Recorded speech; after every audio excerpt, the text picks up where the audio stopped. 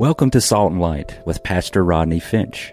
Salt and Light is a radio outreach ministry of Calvary Chapel, Cary. Jesus, speak to me. Open your word and reveal your heart to me.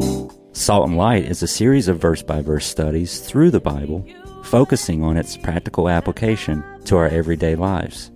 Salt and Light is recorded live at Calvary Chapel, Cary in Apex, North Carolina. Stay tuned. At the end of the program, we will give you information on how to contact us, so be sure to have a pen and paper ready. Today, Pastor Rodney will be teaching from the book of Matthew, chapter 22. So grab your Bibles and follow along. Now with today's teaching, here's Pastor Rodney. Matthew chapter 22. If you've been with us, you know that Jesus is being questioned by who? The religious leaders. Got a pen, got a pad? You're going to need it. Jesus is being questioned by the religious leaders, the scribes and the Pharisees, and they're challenging him. They are questioning him. You know, this week, talking about questions, I got an email, and you guys send me these emails. I like to read them to you. Now, listen to this one. This email is of questions that just don't make sense. Questions that don't make sense. For example, why don't you ever see headlines, psychic wins lottery? These are things that make you go, okay. Why is abbreviated such a long word? Why is that doctors call what they do practice?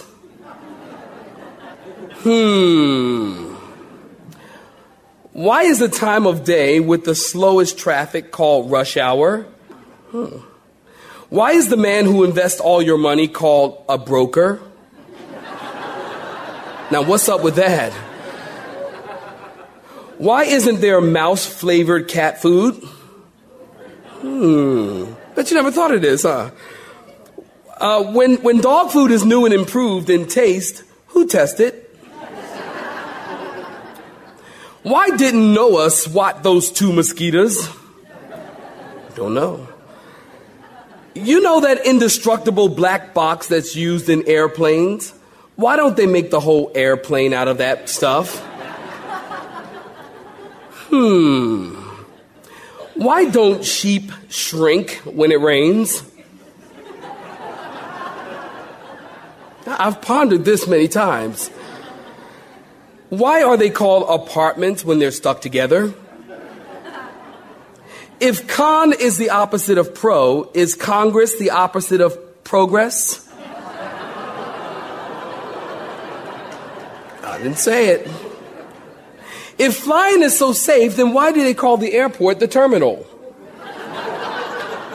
Don't know. Things that make you go, So Jesus is being questioned.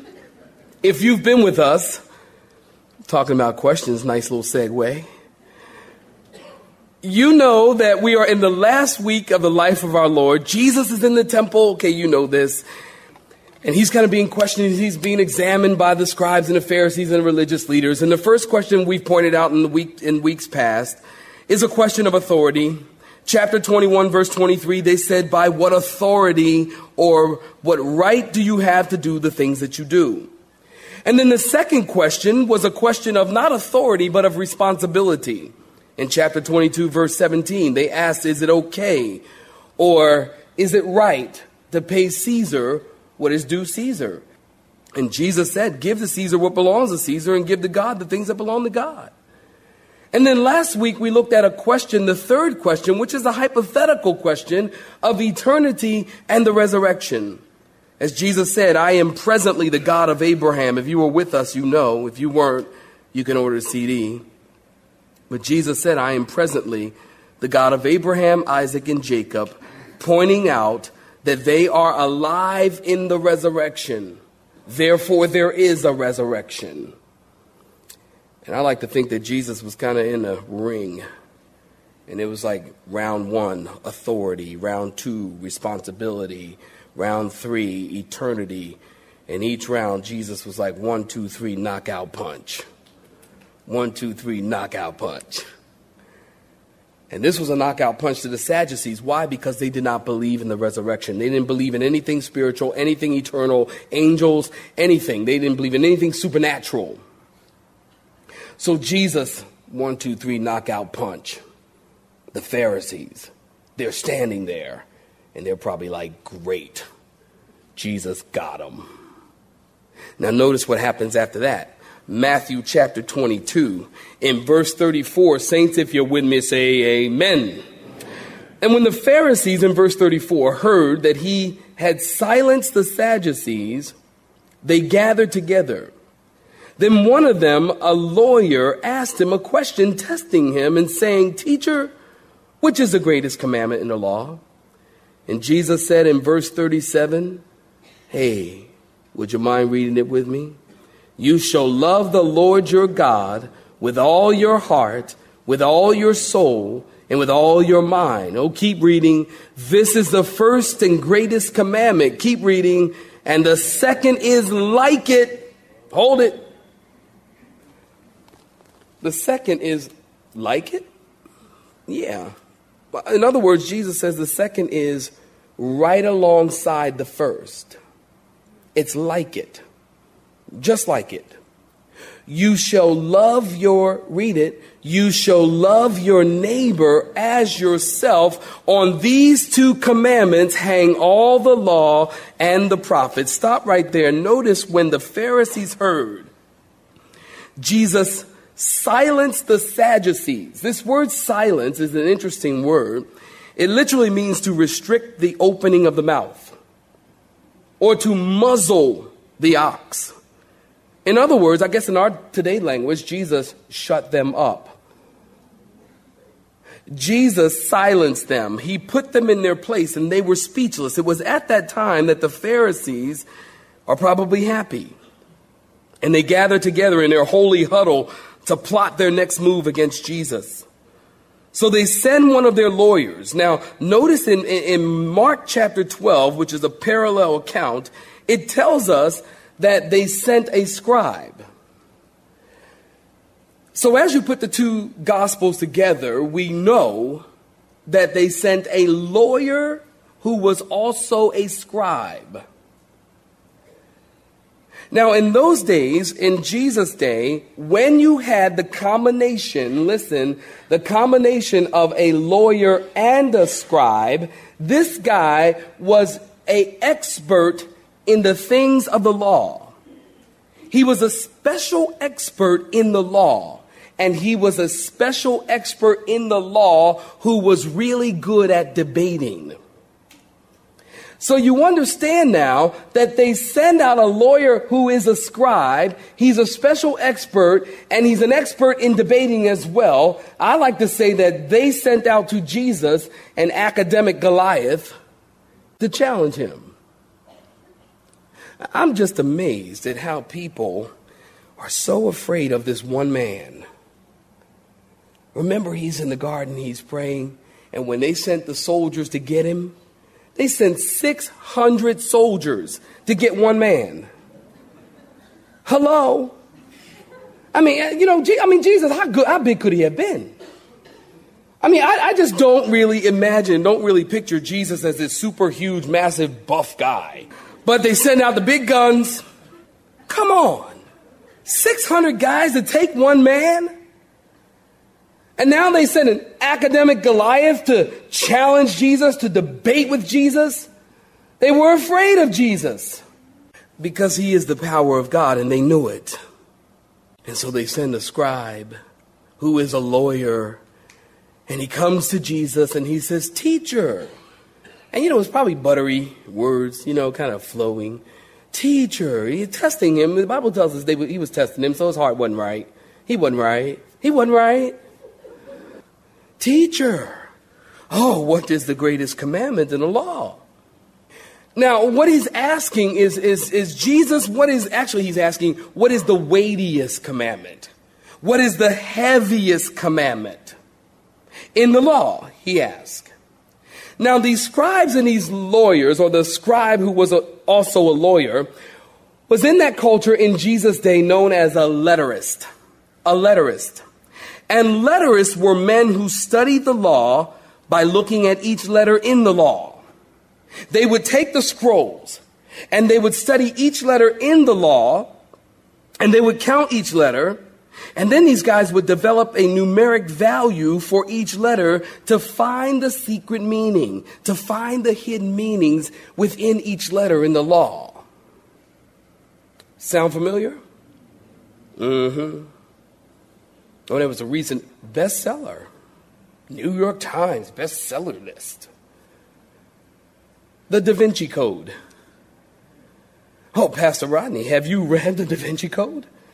People have asked me, Pastor Rodney, have you read the Da Vinci Code? I say, no, you haven't. Oh, it's a book about God. I don't need to read a book about God. I'm still working on this one. You see? Whoa, man, I got 66 books about God. But anyways. Oh, well, you've read the Da Vinci Code. And, you know, and I honestly do know what the book is about. And I can tell you this here, with all respect to the author and with all respect to the people, I have not really read the Da Vinci Code and I don't plan to read it. And the reason I don't plan to read it, because it is a book of heresy. It is not of God. The author himself says of himself that he is a Christian.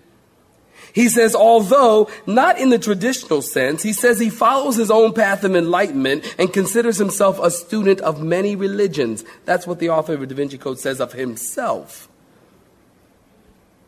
And so the book has all kinds of weird heresies and all kinds of weird teaching about the relationship between Mary and Jesus and just weird stuff, as well as counting the numeric values of the letters written in the Bible to discover the secret meaning. Can I tell you? There is nothing secret about this book. Can I tell you? Should I tell you? The Bible says, the Bible is clear. If you are a born-again believer, you have the Spirit of God dwelling within you. You are the temple of the living God. You have the author of this book living within you to lead you and teach you and guide you in all truth. And our God is not a God who gives us a book and tells us, now go figure out the secret meaning. Go discover the secret things and, count the letters and count the commas and every jot and tittle to find out the secret things, and they might be revealed unto thee. That's not God. Our God is a God whose yes is yes and his no is no. It's right here. And all we need to do is read the word of God and say, God, speak to me through the word. You have the author. It'd be like if you're reading a John Grisham book and John Grisham is there sitting in your living room with you. And you're reading his book and you get to chapter 2 and you go, John, what is that? What did you mean? And John says, well, this is what I meant. This is what I'm saying. This is kind of my point. Oh, I get it. Okay. Oh, yeah. Now over there in chapter 10, John, what did that mean? And he goes, oh, well, then it means this and it means that and it means this and it means that. Oh, okay, I get it. You had the author sitting right next to you while you're reading the book that he authored. The same is true of the scriptures. We have the author of the book, the Holy Spirit living within inside of us. All we have to do is say, Father, what did you mean?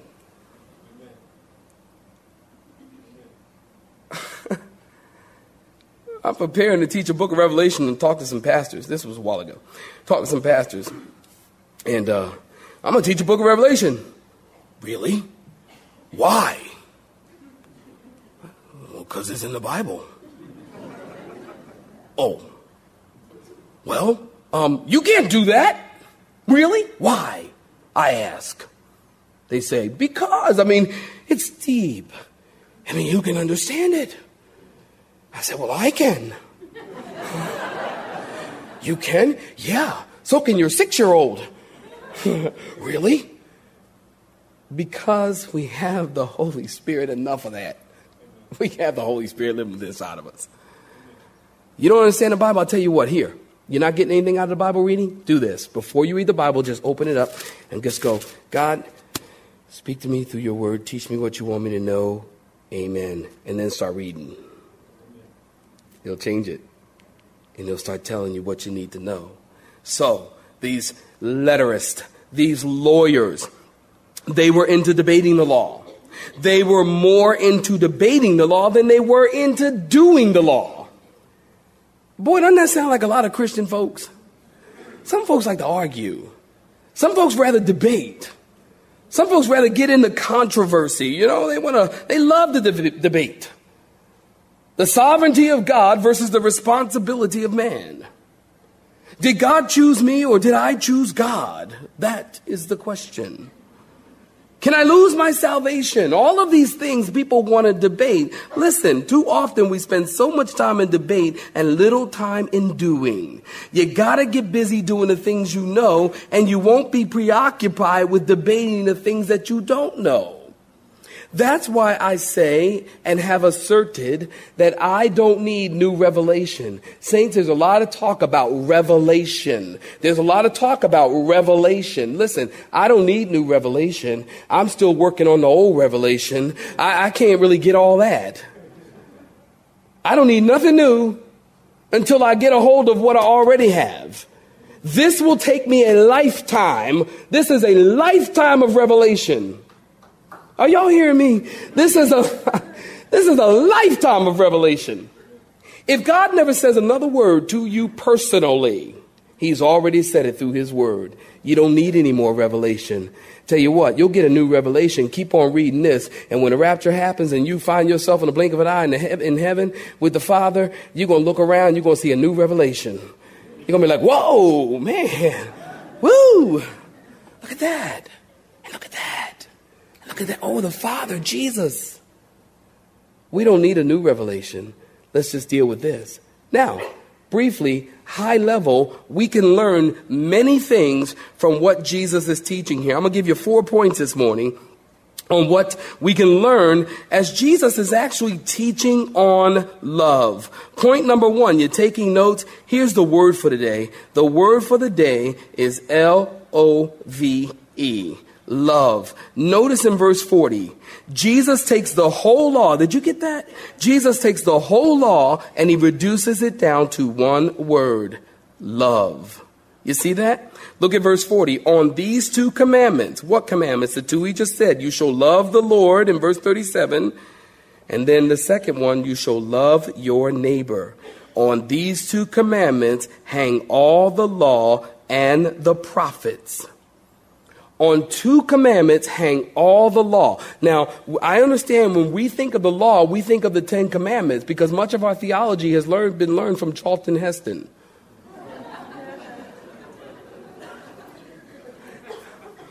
In the 10 commandments, we see Charlton coming down like Moses, and he's carrying the 2 tablets. And on both the tablets, on one tablet, on the first tablet, speaks of the commandments as it relates to our relationship and God. So the first tablet deals with your vertical relationship to God. You shouldn't have any false gods. You shouldn't have any other gods. You shouldn't take the Lord's name in vain. The first table or tablet of stone dealt with our relationship to God. The second tablet deals with our horizontal relationship, not to God, but to man. So you've got the first tablet dealing with your relationship to God. You can go look this up in Exodus 20 later. But it deals with your relationship to God. And then the second tablet deals with your relationship to man. But the scribes actually determined, listen, that there were not 10 commandments, but 613 of them. So, and they divided them. 248 of them were positive or things you should do. And 365 of them were prohibitions. Don't do. It's almost like one don't do for every day of the week. Or, for every day of the year. 365 of them. Don't do this and don't do that. So when they come to Jesus, they're actually asking which of the 613 commandments are the greatest, trying to get him involved in controversy. But notice Jesus' classic and brilliant answer. He said, you shall love the Lord your God with all your heart, with all your soul, with all your mind. And that's the first and the greatest commandment. And then the second is like the first. Love your neighbor as yourself. Jesus is quoting from what the Jews call the Shema. Taking notes? S-H-E-M-A. The Shema. Some pronounce it Shema. Jesus is quoting from the Shema. And it means to hear. He's quoting Deuteronomy chapter 6.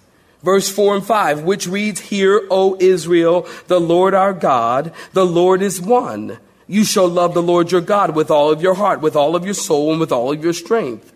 And then Jesus goes on to say, and the second is like the first, now Jesus is taking Leviticus chapter 19, verse 18, and he's putting it along. Listen, Jesus is doing something that teachers don't do. They were shocked in that day when he did this. He's taking a verse from the Shema in Deuteronomy, and then he's taking Leviticus chapter 19, verse 18, which says that you shall love your neighbor as yourself. And he's putting them together and saying they're the same. Teachers didn't do that in Jesus' day. So the Pharisees are listening at this, and Jesus is doing something that is brilliant. They're blown away. And they probably look at each other, and Jesus says, love God and love others. And they look at each other and they go, dude, that's deep. Man, that's heavy. So Jesus is teaching here that loving God and loving others is the same. But you want to notice, first of all, he says what? That you are to love God first. Notice the order. Is the greatest commandment. Why? Because Jesus knows the important thing, the most important thing you can ever do in your life. Listen, the most important thing you can ever do in your life is to love God first. Amen, saints? Love God first. Love him before your wife. Love him before your kids. Love him before your job and your money and your business and your in-laws and your outlaws. Amen. You love God first. Before your family and career and friends, you love God first. It was a prince of preachers, Charles Haddon Spurgeon, and he said this. I love this quote. He said, we must give the Lord our love, or that love will go somewhere else. We are so created that we must love something or other. If the ever blessed one does not win our love, the world, the flesh, or the devil will gain it. Isn't that true? You've been created to love. You're going to love something. Somebody wrote a song. You're going to serve somebody. You're going to love something. Jesus says, love me first. Notice he says with your heart, with your soul, and with your mind. Notice with your heart, that's your innermost being. Love him with your soul. This refers to your emotions or your will or your volition. I willingly love you, Lord. And then love him with your mind. That's interesting. Love him with your mind? You mean when you become a Christian, you don't have to check your brain at the door? No. You need to love him with your mind. You know, some people really believe that when you become a Christian, you check your brain at the door because you no longer need it, because now it's all the Spirit, man. Man, it's all Spirit. I remember years of leaving the church, and Sunday mornings we're like, oh, did you feel the Spirit? Oh, the Spirit was high. Oh, the Spirit. Oh, did you feel the Spirit? The Spirit of God was moving. Did you feel the Spirit? Hey, yeah, but what was the word about? What did he teach? I don't know, but I felt the Spirit, man. I don't know, but the Spirit was high. It's like, what? And so, you know, people think that when you become a Christian, you don't need your brain anymore because now it's all the Spirit. That's not what the Bible says. Jesus says, love him with your mind. You know what that says to me? Study the Word. Get to know the Word of God. Get to know this book called the Bible, because this book called the Bible is God's love letter to you. Did you know that? It's God's love letter to you. What do you do with a love letter? You keep it. You cherish it. It's near and dear to your heart. I don't know. Have you ever gotten a love letter? I was in Saudi Arabia in December 90, and my wife, she sent me a love letter every day while I was there.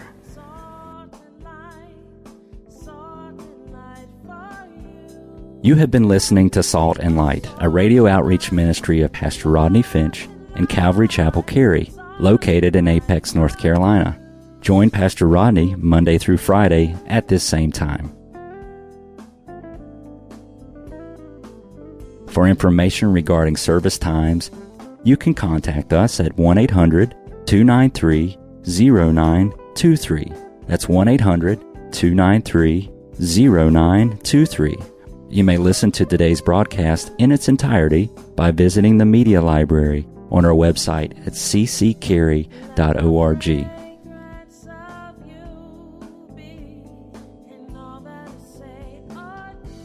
We would like to thank you for tuning in to Salt and Light and pray that you have been blessed. Until next time, may you be salt and light.